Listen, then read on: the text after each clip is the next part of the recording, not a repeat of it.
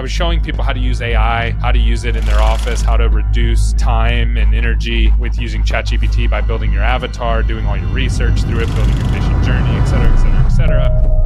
What jobs don't have to be done in the office? And I said, and there's a lot of them, but for whatever reason, dental's just held on to a lot of these jobs that they think should be done in the office, and it could be done outside the office. And these two dentists said they were not happy. It was the worst experience that I ever had. Mindset that I feel like has got to shift in dental is that so many dental offices these days still hire for experience. Show me your experience and then we can hire you. So training is a function in every business that needs to happen that is something that I feel like nobody ever does right. First step of training is documenting, which is the SOP. Taking live calls, watching them, and talking through them. And this is something that dental doesn't ever do. And I think it's a huge lack in why a lot of things don't work. But we record every client interaction and we record every sales call. Every communication point and every call is recorded. We then put that into a software that is AI. So I'm working on an LMS for dental offices, for groups specifically. And it's called...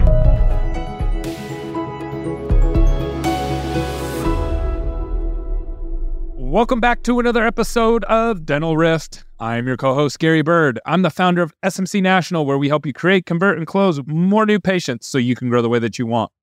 My name is Tanner Applegate. I am the CEO and founder of Unify. We are a platform bringing all of your different tools into one single place to make your life so much easier. Awesome. So we got 4 really good topics. So we got AI and ortho and why it's not working right now. And we have an event that I just hosted this weekend in LA.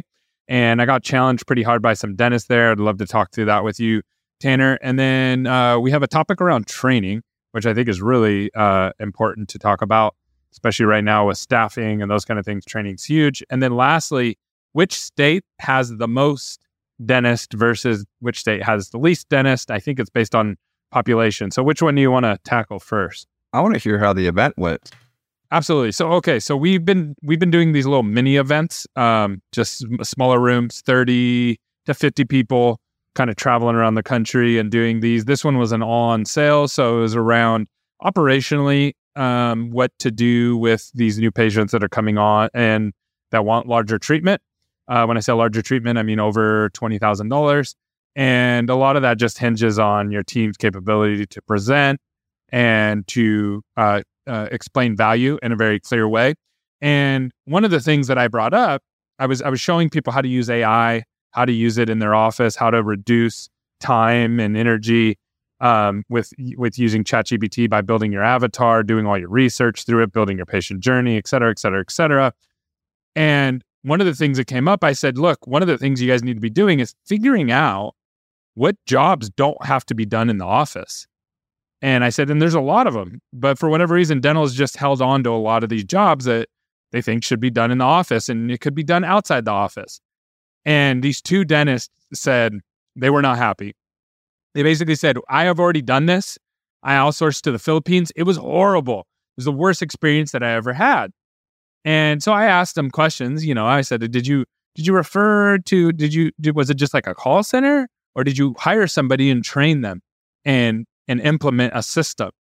And they were like, yeah, no, it was just a third party. And I was like, well, yeah, of course it's going to suck, right? Like chances of that sucking are very high.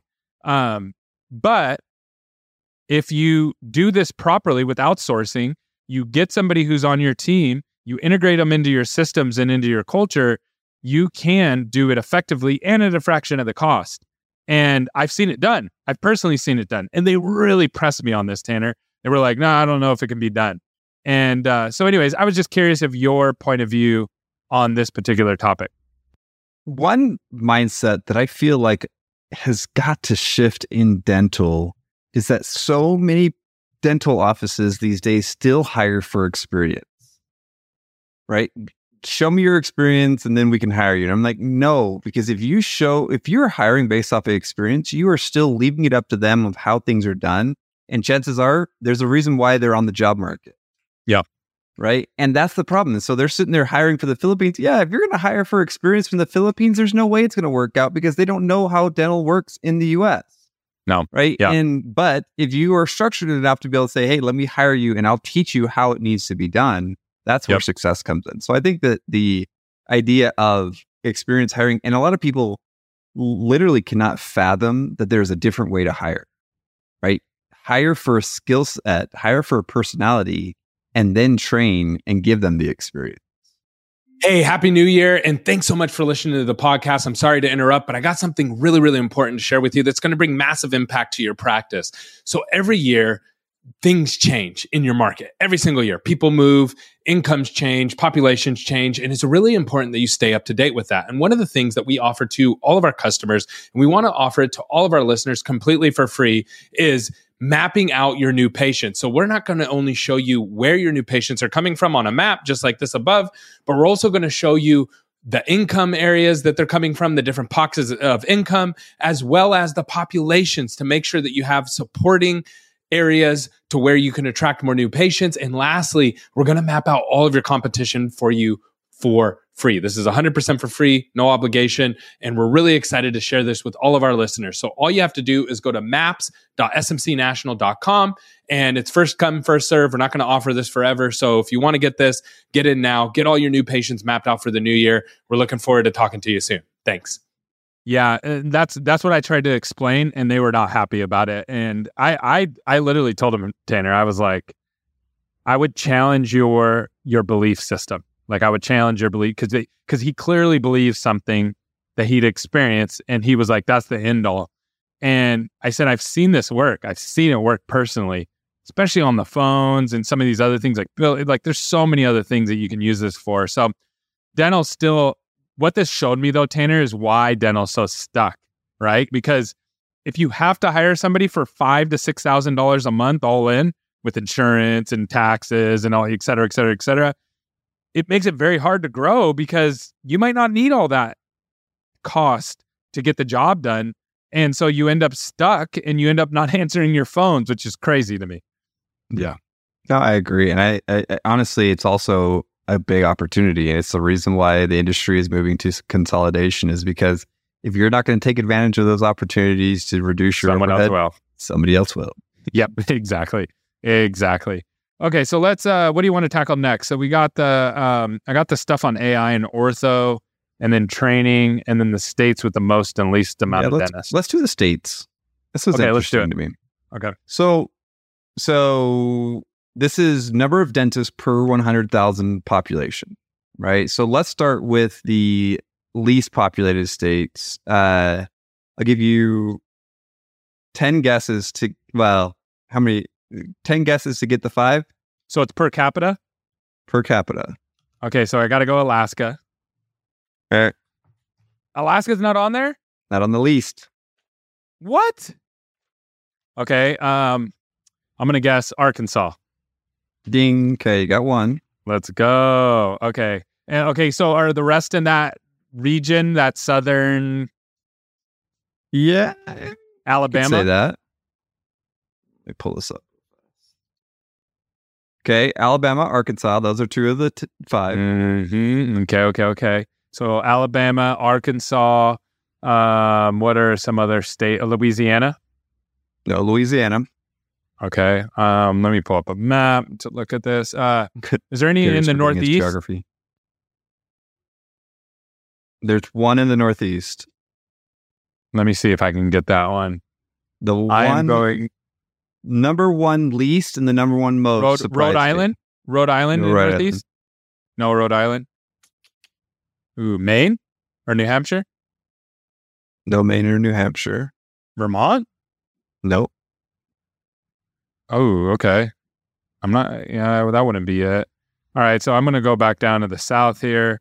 Mississippi? Mississippi's. Georgia? Georgia's number 5. So we got 5 is Georgia, 4 Mississippi, 3 Arkansas, 2 Alabama. We're missing number 1. Missouri? It's in the Northeast. Northeast. That's not Pennsylvania. Ohio? That's not in the Northeast. Okay, so there's Maryland, Delaware. Ding. Delaware. Okay. Delaware is the least populated. And I think that's a little bit of cheating because honestly, I don't think that people in Delaware always necessarily get services provided in Delaware. Oh, they travel because it's so small, right? Because they're next to Maryland, they're next to New Jersey, they're next to Pennsylvania. Yeah, that makes sense. Okay. Is West Virginia on the list? No. Okay. Kentucky? No, I don't know. We already did the top 5. That's all I know are the top 5. Oh, okay. So those are the least populated. Now let's... Those are the least populated. Now we're going to go to the most populated. And this is done by state, right? This is done by state. So I'm going to go Arizona. Nope. Florida? Not on the list. Dude, California? California is number 3. Okay, Hawaii? Hawaii's number 4. Oh, Utah. No Utah. What? It's surprising now that you say that. That is true. Crazy. Okay, where's the rest of them? What part of the country? We got another one in the Northeast and one that you've already mentioned. So is it New York? The one is very close to home for me. No New York. New York. Colorado? Colorado's number 5. Okay. Why Colorado, though? Why would... That's so weird. Because a lot of people are wanting to live here. Why? Like it's one of those states. It's just it's hot right now. Yeah. Okay. Maryland. Washington, D.C. There's a lot of dentists there. North Carolina? More north. No. Wow. Okay. More north? Okay. Virginia? More north. More Maryland. New York or New Jersey? More north. More north. Oh, okay. I already said it. Vermont. Nope. Connecticut. Nope. Okay, bro, just give it to me. I don't know. Massachusetts. And that's Boston. Boston's super densely populated. Got it. And the number one, which is the reason this is the one that surprised me the most. What was your number one guess for the least populated? Alaska. That's the most populated. How? Oh, we understand. Like, what? There's barely anybody that lives there. That's the problem. They probably were like, we don't actually have 100,000 population, and so we're just going to chalk it up. No, I don't know. But they have 700. They have 700,000 there. I think it's probably due to the fact that a lot of people that live in Alaska may not live there year round, and so dentists that are there seasonally as well. They get counted as a dentist, but the population is going to be a lot smaller.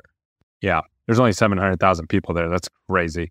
Okay, let's talk through the training. I want to hear about what's going on with the training.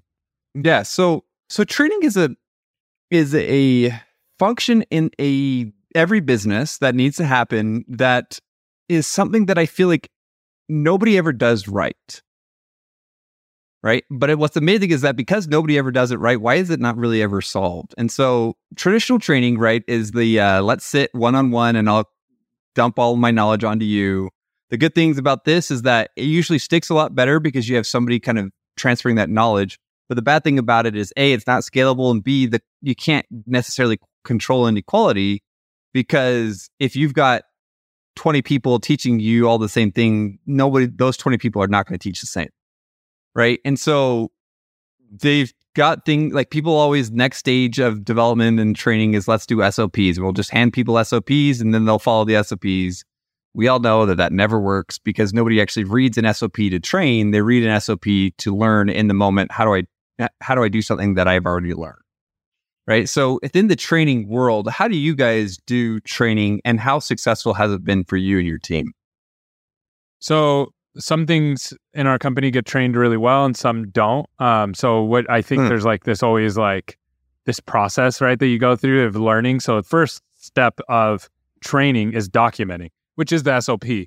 And then you think, oh, okay, I got all this training. We have thousands and thousands and thousands, not exaggerating, of SOPs. So then it's now we can't find anything because there's so many SOPs, right? So then you need to go through and you need to organize them. So then we have 100 training, 200, 300, 400, 500, all the way up. And it depends on, what kind of training it is. And those are all organized now.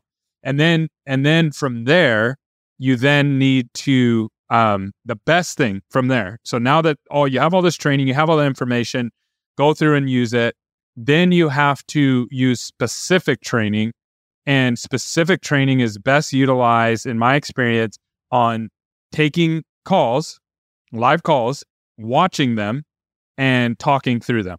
And this is something that dental doesn't ever do. And I think it's a huge lack in why a lot of things don't work. So I'll give some real life examples of what we've done. So we record every client interaction and we record every sales call, from end to end, right? That's my point. Whether somebody's starting with us or offboarding with us and everything in between. Every communication point and every call is recorded. We then put that into a software that is AI. So we can search all of that by keyword. So I can go in and say, anywhere that it's mentioned XYZ keyword, I can pull that up and it will pull every single call that has that keyword in it that was spoken. Then from there, we can add in playbooks into our CRM, and the playbooks have the scripting of what people are supposed to follow. And then the AI picks up if people are following the playbooks or not. And so now when someone doesn't follow the playbook, or they say the thing they're not supposed to say or say it at the wrong time, whatever, it's triggered. And then we can review that with them. And then we call it game tape, right? So then I can sit down with you, Tanner, and say, all right, Tanner, let's watch this call together. Okay, so right here, the client said this. Why did you respond this way? Oh, because, 3 calls ago, they said this. Okay, that makes sense. Here's some scripting to help around that. That'll help you next time. And we do this in a group setting. So everybody in that department's getting the benefit of this nuanced thing. And so that's kind of how we've thought through training for our company. I think that training is great. This is the people-to-people connection, which is one of the hardest to train. So kudos to that. I mean, that seems like you guys have put a lot of time and energy into it. What about, though, the tactical things, right? How do we create a website, or even something like in the dental office, like how do we bill out? Because people think that they know how to bill, but they're all doing it very differently and getting very mixed results, right? And so when it's not people to people, which again, I think you guys have an amazing system, what does the training structure look like there? Well, that would be where the SOP comes in, how to build a website as an example. Okay. And so so there would be a step-by-step. Here's the things that matter in this particular instance for the website. The phone number. You guys, SOPs work for you that you can train people off of SOPs. Yeah, but then there becomes a person to person, like you said. Okay. There usually has to come in a person somewhere along the lines has to come in, but then we have somebody who goes behind that and updates the SOP. But yeah, when we onboard somebody, they get a lot of training. We used to be like, and I'm sure a lot of our listeners can relate to this. We used to onboard people and it was like, you get no training. Here you go. You know what I mean? And it was like, that caused massive problems. So, but I think there's stages, because you can't do training without an SOP, right? Like you can, but you're just kind of spinning your wheels. You're just going to do it over and over and over and over again. But if you have that SOP and you have that point of reference, and then it's organizing the SOP and then putting it in a house to easily access. That's kind of how I think through it. There's three types of SOPs. And this is what I train people on, is that you have the 0 to 1 training, which is, I don't know anything and I need to learn everything. Then you have the just-in-time training, which is, I've already learned it, but I don't remember how to do a specific thing. What do I reference? And then there's the change management of, hey, we used to do things this way, but now we need to do things this way. And we need to make sure that everyone is on the same page about this change in process, right? And so those three, the just-in-time, SOPs are great for just-in-time, right? Oh, I forgot how to do it. Let me quickly reference. Okay, yeah, this is what it is. I remember that now. But the 0 to 1, that's where things are terrible. And that's where people still fall back in it and rely on the person-to-person, which is good, supported by SOPs, but still not totally scalable. So let me give you a little hack on that I've seen work really well. Ooh, so in your SOP, to get that somebody's brand new and it's like how to build a website or how to answer the phones or whatever, right? So what you can actually do is you can take the SOP and then, so I call it the letter of the law versus the spirit of the law. So the letter of the law is like, you got to follow this scripting. But the spirit of the law is like, well, not really. You don't have to follow it exactly. You're just trying to get this basic information and meet the patient's needs, right? And so you can't really articulate, it's really hard to articulate that in writing, but you can articulate it in a video. So what we'll do is we'll create an SOP. Here's how to answer your phones. This is step by step. And then here's a video at the top of Gary or whoever else explaining the SOP from the spirit of the law rather than the letter of the law. And so you can just watch that real quick. It's a 5-minute thing rather than try to read through it and learn it. That has worked really, really well for me. What are you doing for knowledge testing? We have a little test, like, so we'll put it in a learning LMS, and then they do a little test at the end, like, what is the correct way to do da-da-da-da. Yeah, because I think that your learning testing is done on those phone calls that you're doing. But yes. Yeah. But on the other stuff, yes, you do need to go in. And also, when people realize that their work, so like if you're building a website, it's going to be judged by the client, by everybody, and there's problems, then that creates a lot of problems and a lot of backlash for you. So you want to get it right. And then, but even more so, what most people don't realize is the positive peer pressure of reviewing calls with your peers is no joke. Like, it works. Everything's retained. The retention has gone through the roof when we do it that way. So when we started to do it, we used to just do it like for sales and stuff like that. But then we was like, no. We're going to role play. We're going to watch this. And then we're going to say what was right, what was wrong about it. And then we're going to role play about it on every single interaction by department. Here's how this department should behave, like respond. Here's how this department should respond. That's been huge, like humongous. That's awesome. That's a good idea. Major retention with that. Yeah, that'd be really helpful if you're creating a group of people, because then you're not just learning your mistakes, but you're learning everyone else's too. And when you get on the next call, right? If you're at the front desk and you flub a call and then you have to listen to it with the peers, say what you got right, what you got wrong, and then you get on and then you review that. The next time you answer that phone, you don't want to have that experience again on that call. You want to get it right. Like I've just noticed the retention goes through the roof when you're in that environment, rather than a one-on-one or just a mention. Hey, Tanner, can you please make sure to do this when you answer your phone? Or even worse, which is, I'm not going to point fingers or say any names, but we need to do this differently. Yeah. No, everyone thinks it's somebody else and nobody changes. Yep, exactly. Yeah. Here's one here. I got something I'm working on. I haven't actually shared this with you. So I won't share all the details because I haven't launched it yet. But so I'm working on an LMS for dental offices, for groups specifically. And it's called, I won't give it the name yet, but basically what we're doing is we're working with experts. So I'll define an expert. An expert is somebody who's actually doing the thing in the DSO, right? So I've already started to build some of these. So I go we did one on treatment presentation for full arch. So I went and found somebody who does 60 arches a month that they sell. And I said, okay, can I come in and document your process? We went into their office. I documented their whole process.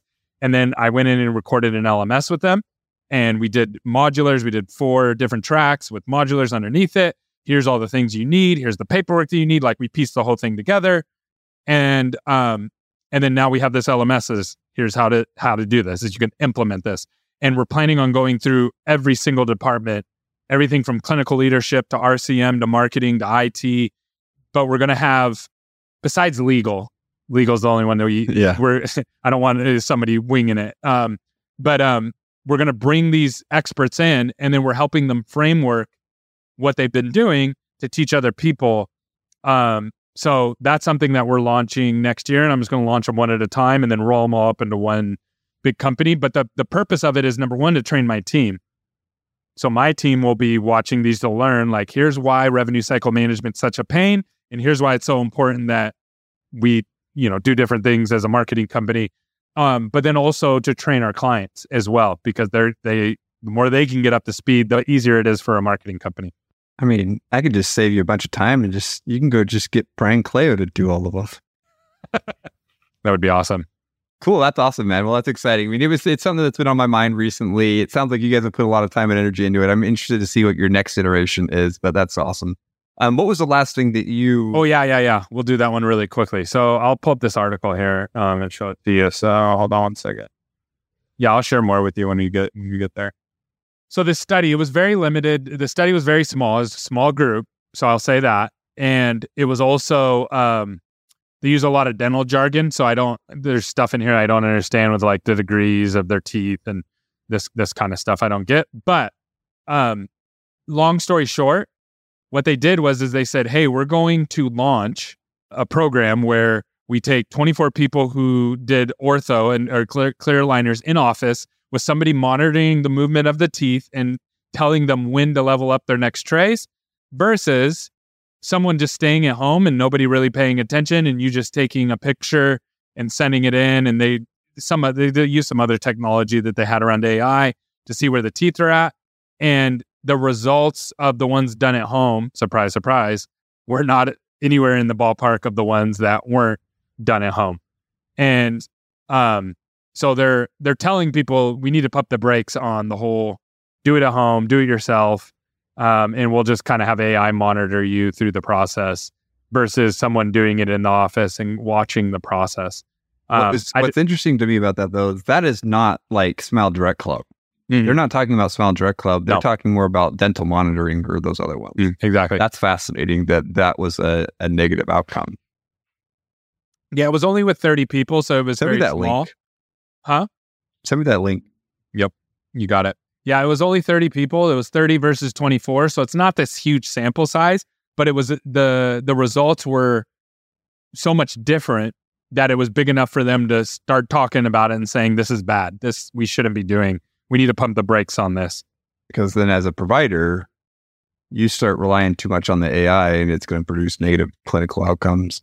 Yeah, and I think there's a world where it's like in my head, and again, I couldn't understand a lot of the clinical speak in it, but basically it's like the patient, you can use AI, but you still need somebody proofing this in the office and getting eyes on it. There isn't a good enough way to see this stuff from home yet. Right. Which may change in the future with scanners. Maybe like I can imagine in the future, the way technology gets cheaper over time, it's deflationary. Someone could eventually get a scanner that plugs into your phone and scans your mouth that does give you super accurate scans to the dental office, but we're not anywhere near something like that. Those scanners are very expensive. Not the scanners necessarily, but they do have a lot of like actually pretty impressive monitoring equipment that gives you like consistency in how you're scanning your mouth. But you're right, it's not a full blown digital rendering of your mouth. Yeah. Yep. Awesome, man. Well, good talk. All right. Chat with you soon. Peace.